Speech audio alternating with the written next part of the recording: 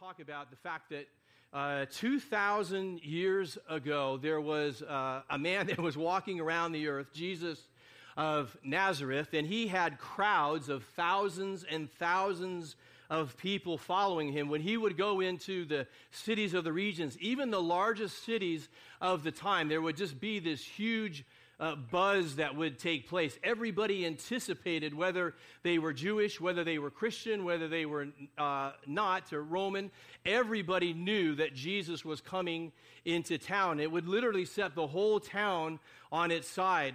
The governments, the kings and the generals and the politicians and senators, they were all discussing this man over the water coolers. They didn't have water coolers. But when they had refreshments in their break times, I want to tell you that they were all concerned, that Jesus actually struck fear and wonder into the hearts of generals, only he never ever raised a sword. He had that kind of impact. Whether it was dinner parties or soccer field sidelines or Starbucks conversations, business lunches at the community pool, I want to tell you, all of the blogs, all of the campuses and dialogues at school, they all included Jesus Christ. He wasn't just a trend on Facebook or Twitter. He was the trend on Facebook and Twitter. And sometimes, you look on your Facebook, you get about 4 feeds, and they're, 4 or 5 different current events. I want to tell you that 4 or 5 of those all would have been about what Jesus Christ was doing. You think you get tired of seeing Donald Trump show up and all the press that he's getting? I want to tell you, Jesus would have had that times 100. He was healing so many people. The Bible says that in John 21:25, that Jesus did many other things as well. It's talking about the good things that Jesus did. If every one of them were written down, I suppose that even the whole world would not have room for the books that would be written. In short, what he's saying is, like, of all the healings that Jesus did, all the great things that he did, they couldn't be contained in a book. They were too much to ever count. When Jesus spoke, no one ever spoke as Jesus did before that in the history of the world. His Sermon on the Mount, I want to tell you, is the most inspirational and the most true moral teachings that the world has ever heard. Jesus walked on water and he calmed the storms. He helped the lepers. He raised people from the dead. And all of these things, if we were alive in that culture, we would be saying, only God can do these things. So anyway, are we getting the picture of what an impact Jesus would have had on the earth at that time? He wasn't really just a person. Jesus was a whole phenomena because he had came to change the world.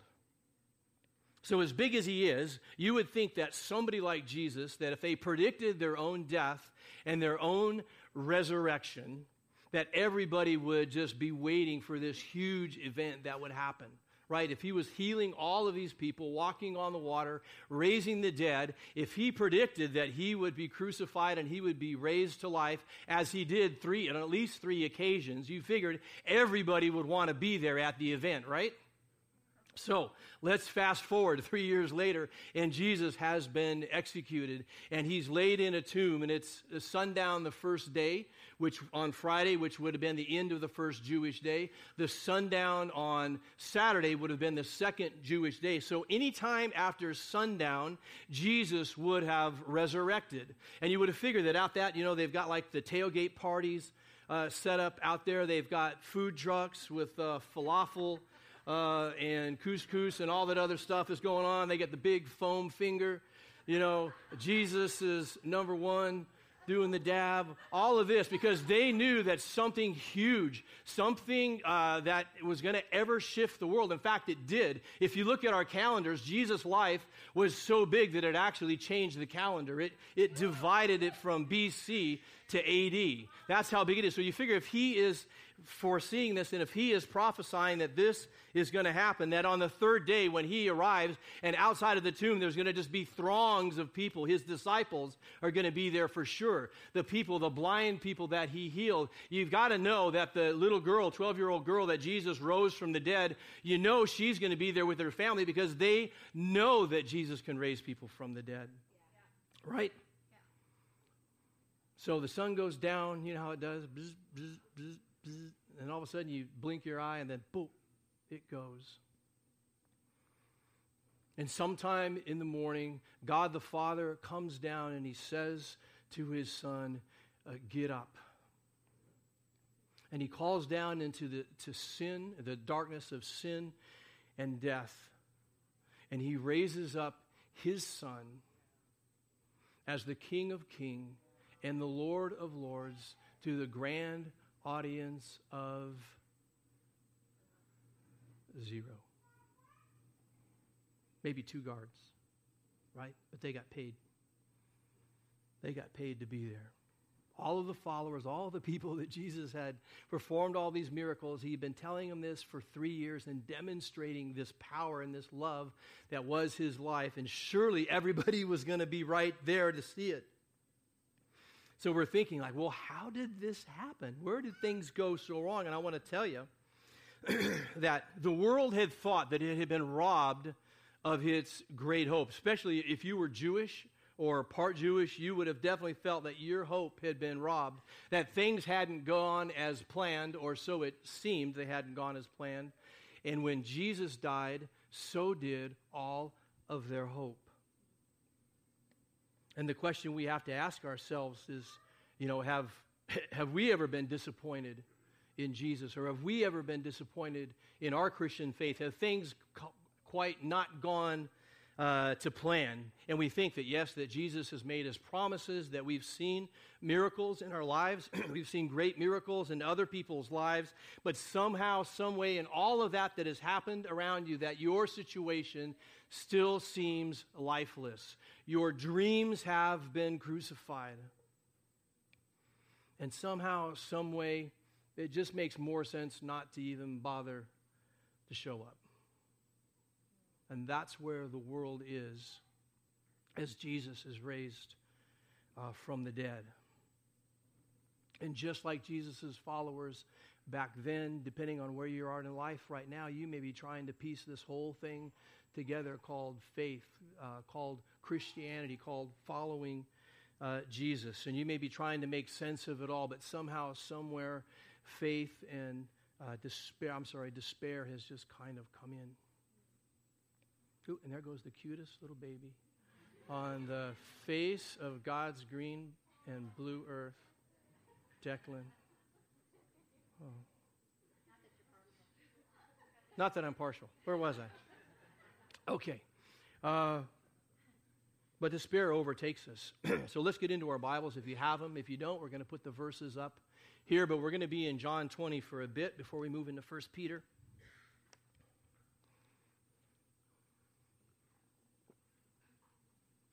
And if that doesn't mean anything to you, no worries.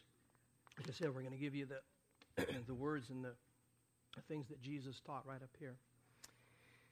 John 20, verses 3 through 8. So Peter and the other disciple, which is John, the one who wrote the Gospel of John.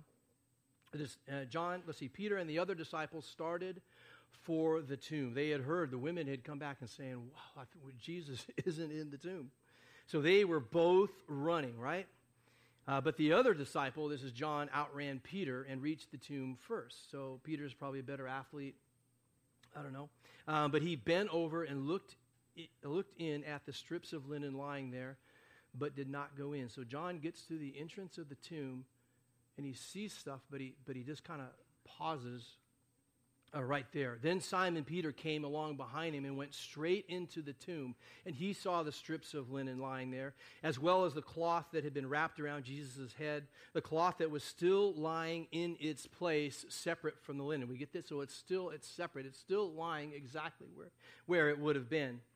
In verse 8, it says, finally the other disciple, this is John, who had reached the tomb first, also went inside. And this is the key part of this morning. He saw and believed. Do you read that with me, that last verse? He saw and believed. And that is what Easter morning is all about. I want to tell you that something happened, something shifted in John's life when he went in and examined and investigated the tomb and found it empty. And I want to tell you this morning that the rock was not rolled away so that Jesus could come out. The rock was rolled away so that we could look in, so that we could investigate, so that we could see, and that we could believe. And that's what today is about.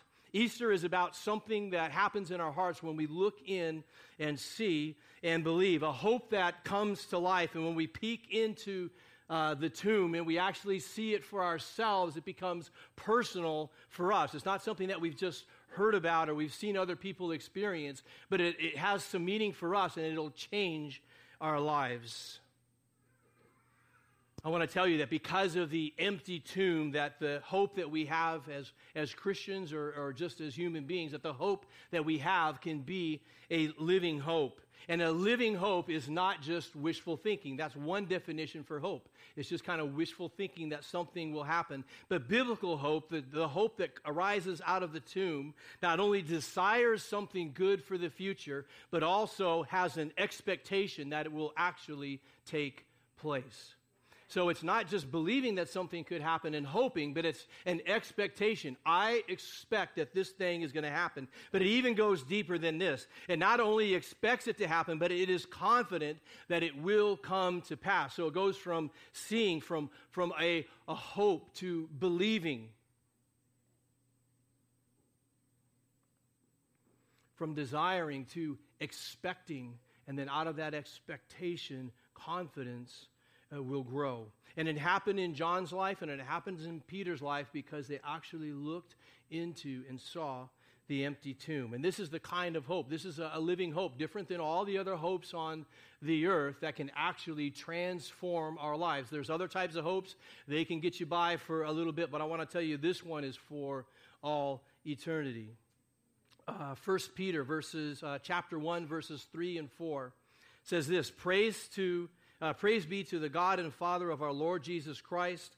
In his great mercy, he has given us new birth into a living hope through the resurrection of Jesus Christ from the dead. So this is where the hope comes from, all right? It is given to us, but it's given to us through the resurrection and into an inheritance that can never perish, spoil, or fade. Now, how many expectations have you ever had in life that have perished or spoiled or faded?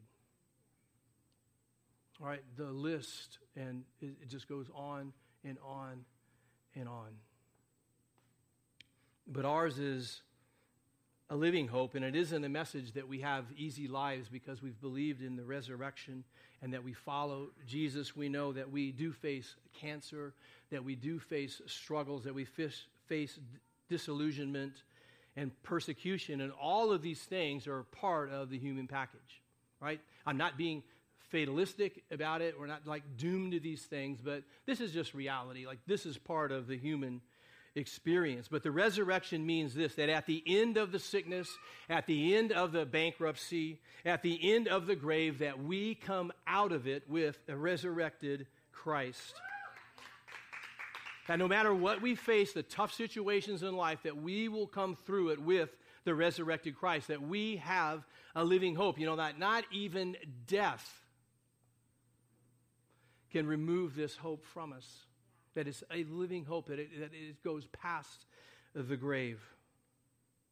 So you might be thinking, well, you know, I'd be open to having this living hope. I've put my hope in other things that haven't worked out for me, but this is, 2,000 years later. How do we, 2,000 years later, do we look into an empty tomb to find that Jesus Christ has written? So, are you guys curious at all?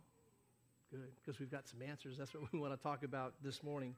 John chapter 20 and verses 29 through 31 says this: Then Jesus told him, "Because you have seen me, you have believed, but blessed are those who have not seen and yet believed."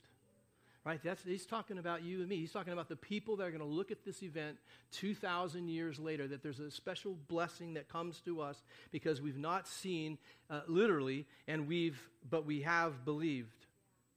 And John goes on to write this: Jesus performed many other signs in the presence of his disciples. So these are eyewitnesses which are not recorded in this book, but these are written, right? This is why these things are recorded, all these miracles in this book.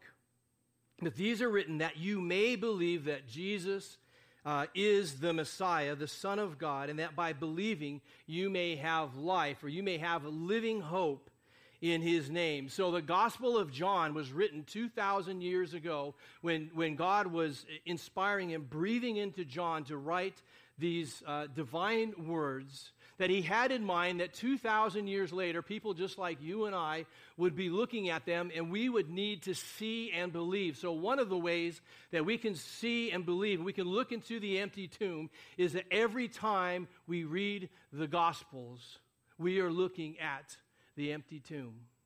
Amen?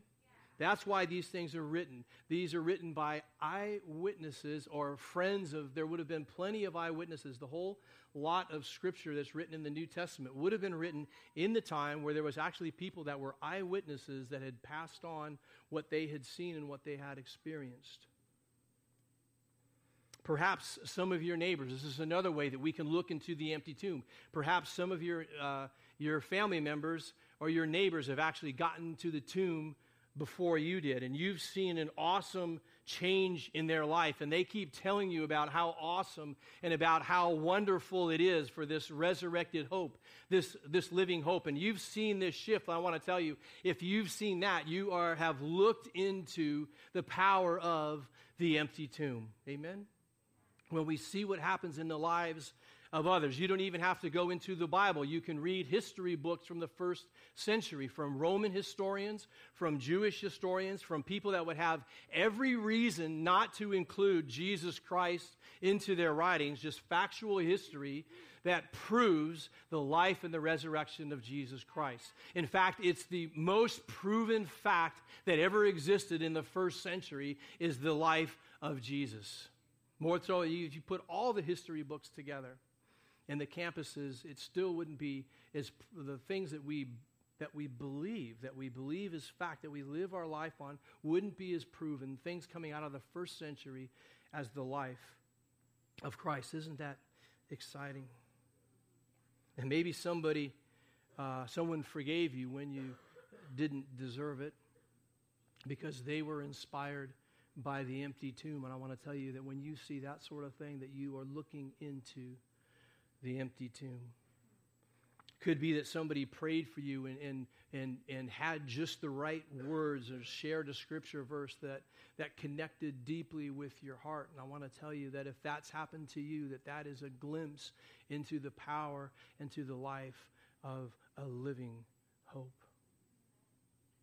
The Bible says that nobody can say and look at creation and not acknowledge that there is a God. It's something that no one is without excuse. And so we can look at creation, and the Bible also tells us that all things were made through him. All things were made through Christ. So every time we see something being built, and we see, especially like in springtime, we can see that things are brought back to life, that there's new life. And I want to tell you, every time we see this, spring should be a reminder of the empty tomb, of things that were dead that are being brought back to life. So if there is a living hope and we've seen the empty tomb and we believe, how can this transform our lives? Let's talk about the things, the deepest longings of our spirit, the deepest longings in life, the things that we look for to make life fulfilling. And we find that they come through this living hope. Colossians 1, verses 3 through 6 says this: we always thank God, the Father of our Lord Jesus Christ, when we pray for you, because we have heard of your faith in Christ Jesus, and of the love that you have for all God's people. This is the important part. The faith and love that spring from the hope stored up for you in heaven, and about which you have already heard in the true message of the gospel that has come to you. So we would say, like, what are the two things that we want to really mark our life? And I want to tell you, as a believer, but just as a human being, I want faith and love to be the strongest identifying things. If anybody talks about my life, I want to say, he was a man of love, and he was a man of faith. And we can see that a lot of times we can desire faith, we can desire love, and we know that maybe it's because it's in Scripture that we should live that way, or just because we know, like, we were created for great things such as this, and we want to try it with all these other hopes, but we just end up falling short. I want to tell you that if your life is filled with a living hope, everything changes. Everything changes. And here we just see it right here, that the faith and love that spring from the hope. Isn't that awesome?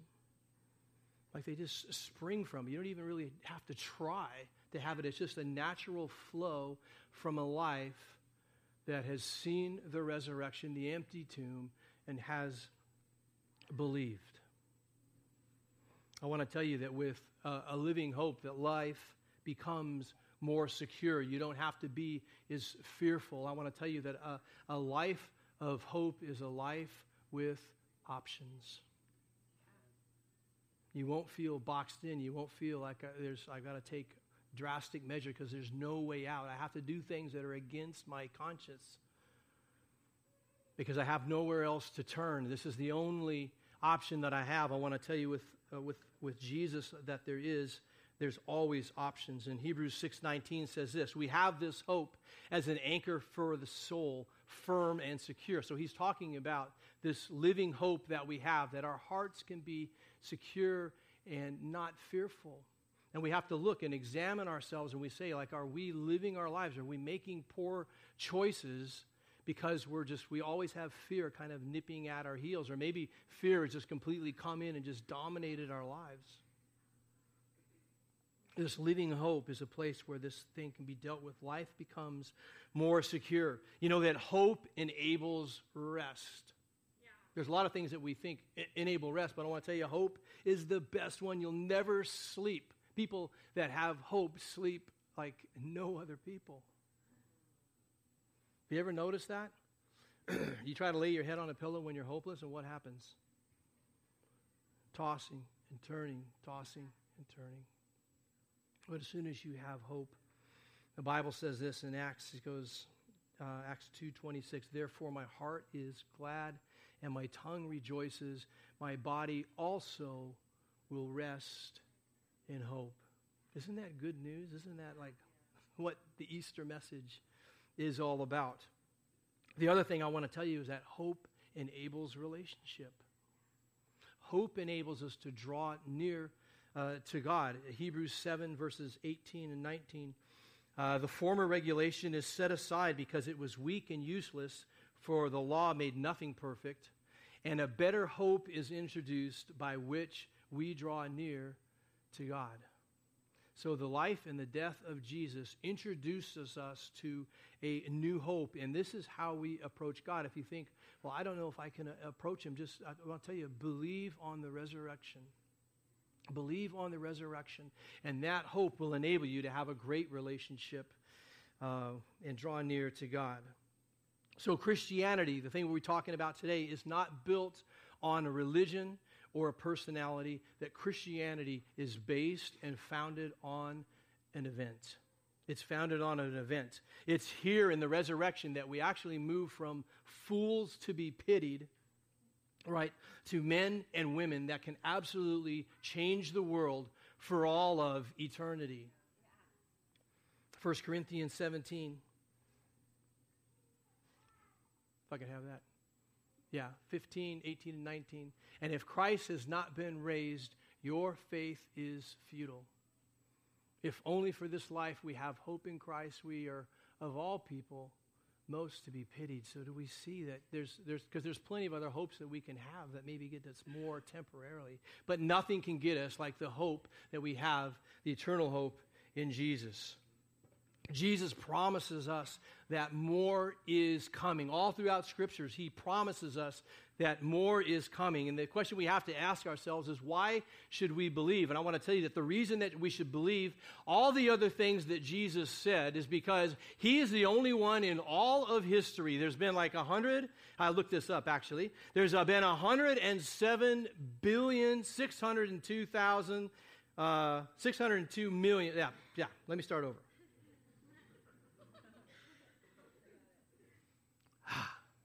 Okay. 107,602,707,791 people that have walked the face of the earth. And of all of them, only one has predicted his own death and resurrection and pulled it off. Right? So Christianity, it's not really based on religion. It's not really based on a personality. Our faith and the reason that we have hope every day that we can live the eternal life and the abundant life that Christ has called us to is because of that one promise that I will be crucified and on the third day I will be raised to life. So with that, and he cashed that check, I want to tell you that all of a sudden that his resurrection was like a deposit that was put down on every other promise that he ever made. Think of it. The only guy who ever predicted his own death, his own murder, and his own resurrection, and he pulled it off. I mean, he's got my devotion. He's got my faith. It separates him from every other religious leader that's ever walked, or any other human being that's ever walked the face of the earth. This guy is worth following. He is worth putting your trust in. It will all come to pass. And in John 14:26, Jesus said that he would send a helper to help us, right? In some way, he knew that if he left for a little while and he sent his Holy Spirit, that you and I, that we would be better off. So he promises to send us that helper. So, yeah, we believe that because he's resurrected. John 14:3, he says that he was going to prepare a place for us. Isn't that awesome? So this hope and this faith that we have is not just for this life, although it completely and utterly changes this life altogether. Right, that at the end of the story is not the end of the story. Even death, there's a way that we come through it with Jesus. He's preparing a place for us. John 14:12 said that greater things that we would do. Can you believe that? If Jesus hadn't said it, I wouldn't believe it. If it was just some pastor or preacher or some guy, but I want to tell you, this is red letter words. Jesus said that for those that loved him, that greater things that they would do. I think that's pretty awesome. And I bet for each one of us, there's probably some greater things that we could be doing. And I want to tell you, hope is the nurturing place. Hope is the incubator for faith and love to rise and be nurtured in our life. Jesus said in 19:26 that with God, all things are possible. Right? With God, all things are possible. Now, either Jesus is telling the truth or he's lying. He said, all things are possible. So what impossible circumstance are you looking at that if Jesus could come in, and if we realize that, no matter what happens, no matter the outcome, that I will be resurrected with Jesus, this situation will be resurrected with Christ, how would we respond differently to these types of things? In John 14:28, he said this, he said, he is coming back. He also said, I will never leave you. I will never forsake you.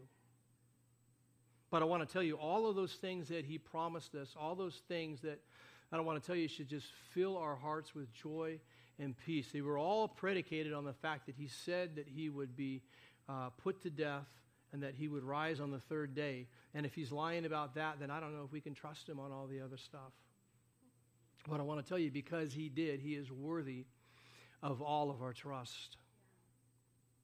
So this morning might be a great morning that maybe as we've looked at the different things, if we looked at people that you've been going through your life, like, where have I seen the empty tomb? Maybe you're just kind of like John and you got right up to the edge and then you had somebody else that kind of went in before you and looked and saw, and then seeing the reaction of that person, you're saying, you know what, there is an empty tomb. Maybe somebody has prayed for you. Maybe you've experienced grace or the favor of God when you absolutely didn't deserve it, and you know you didn't deserve it. I want to tell you that that is the power working of the empty grave of the resurrected Christ working in a life. That is the proof. Do you believe?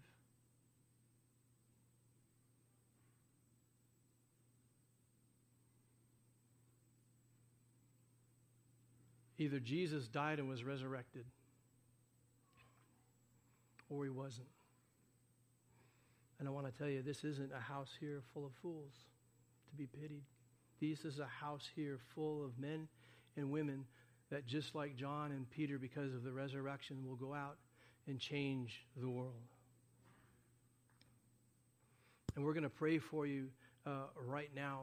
I'm going to ask if this is something, if you've kind of been standing at the edge of the tomb and looking in, but you haven't really believed. I want to tell you, this morning can be the morning that you believe. This morning can be the morning that you say, you know what, I'm going for it, and grab on to the living hope that is in the resurrection.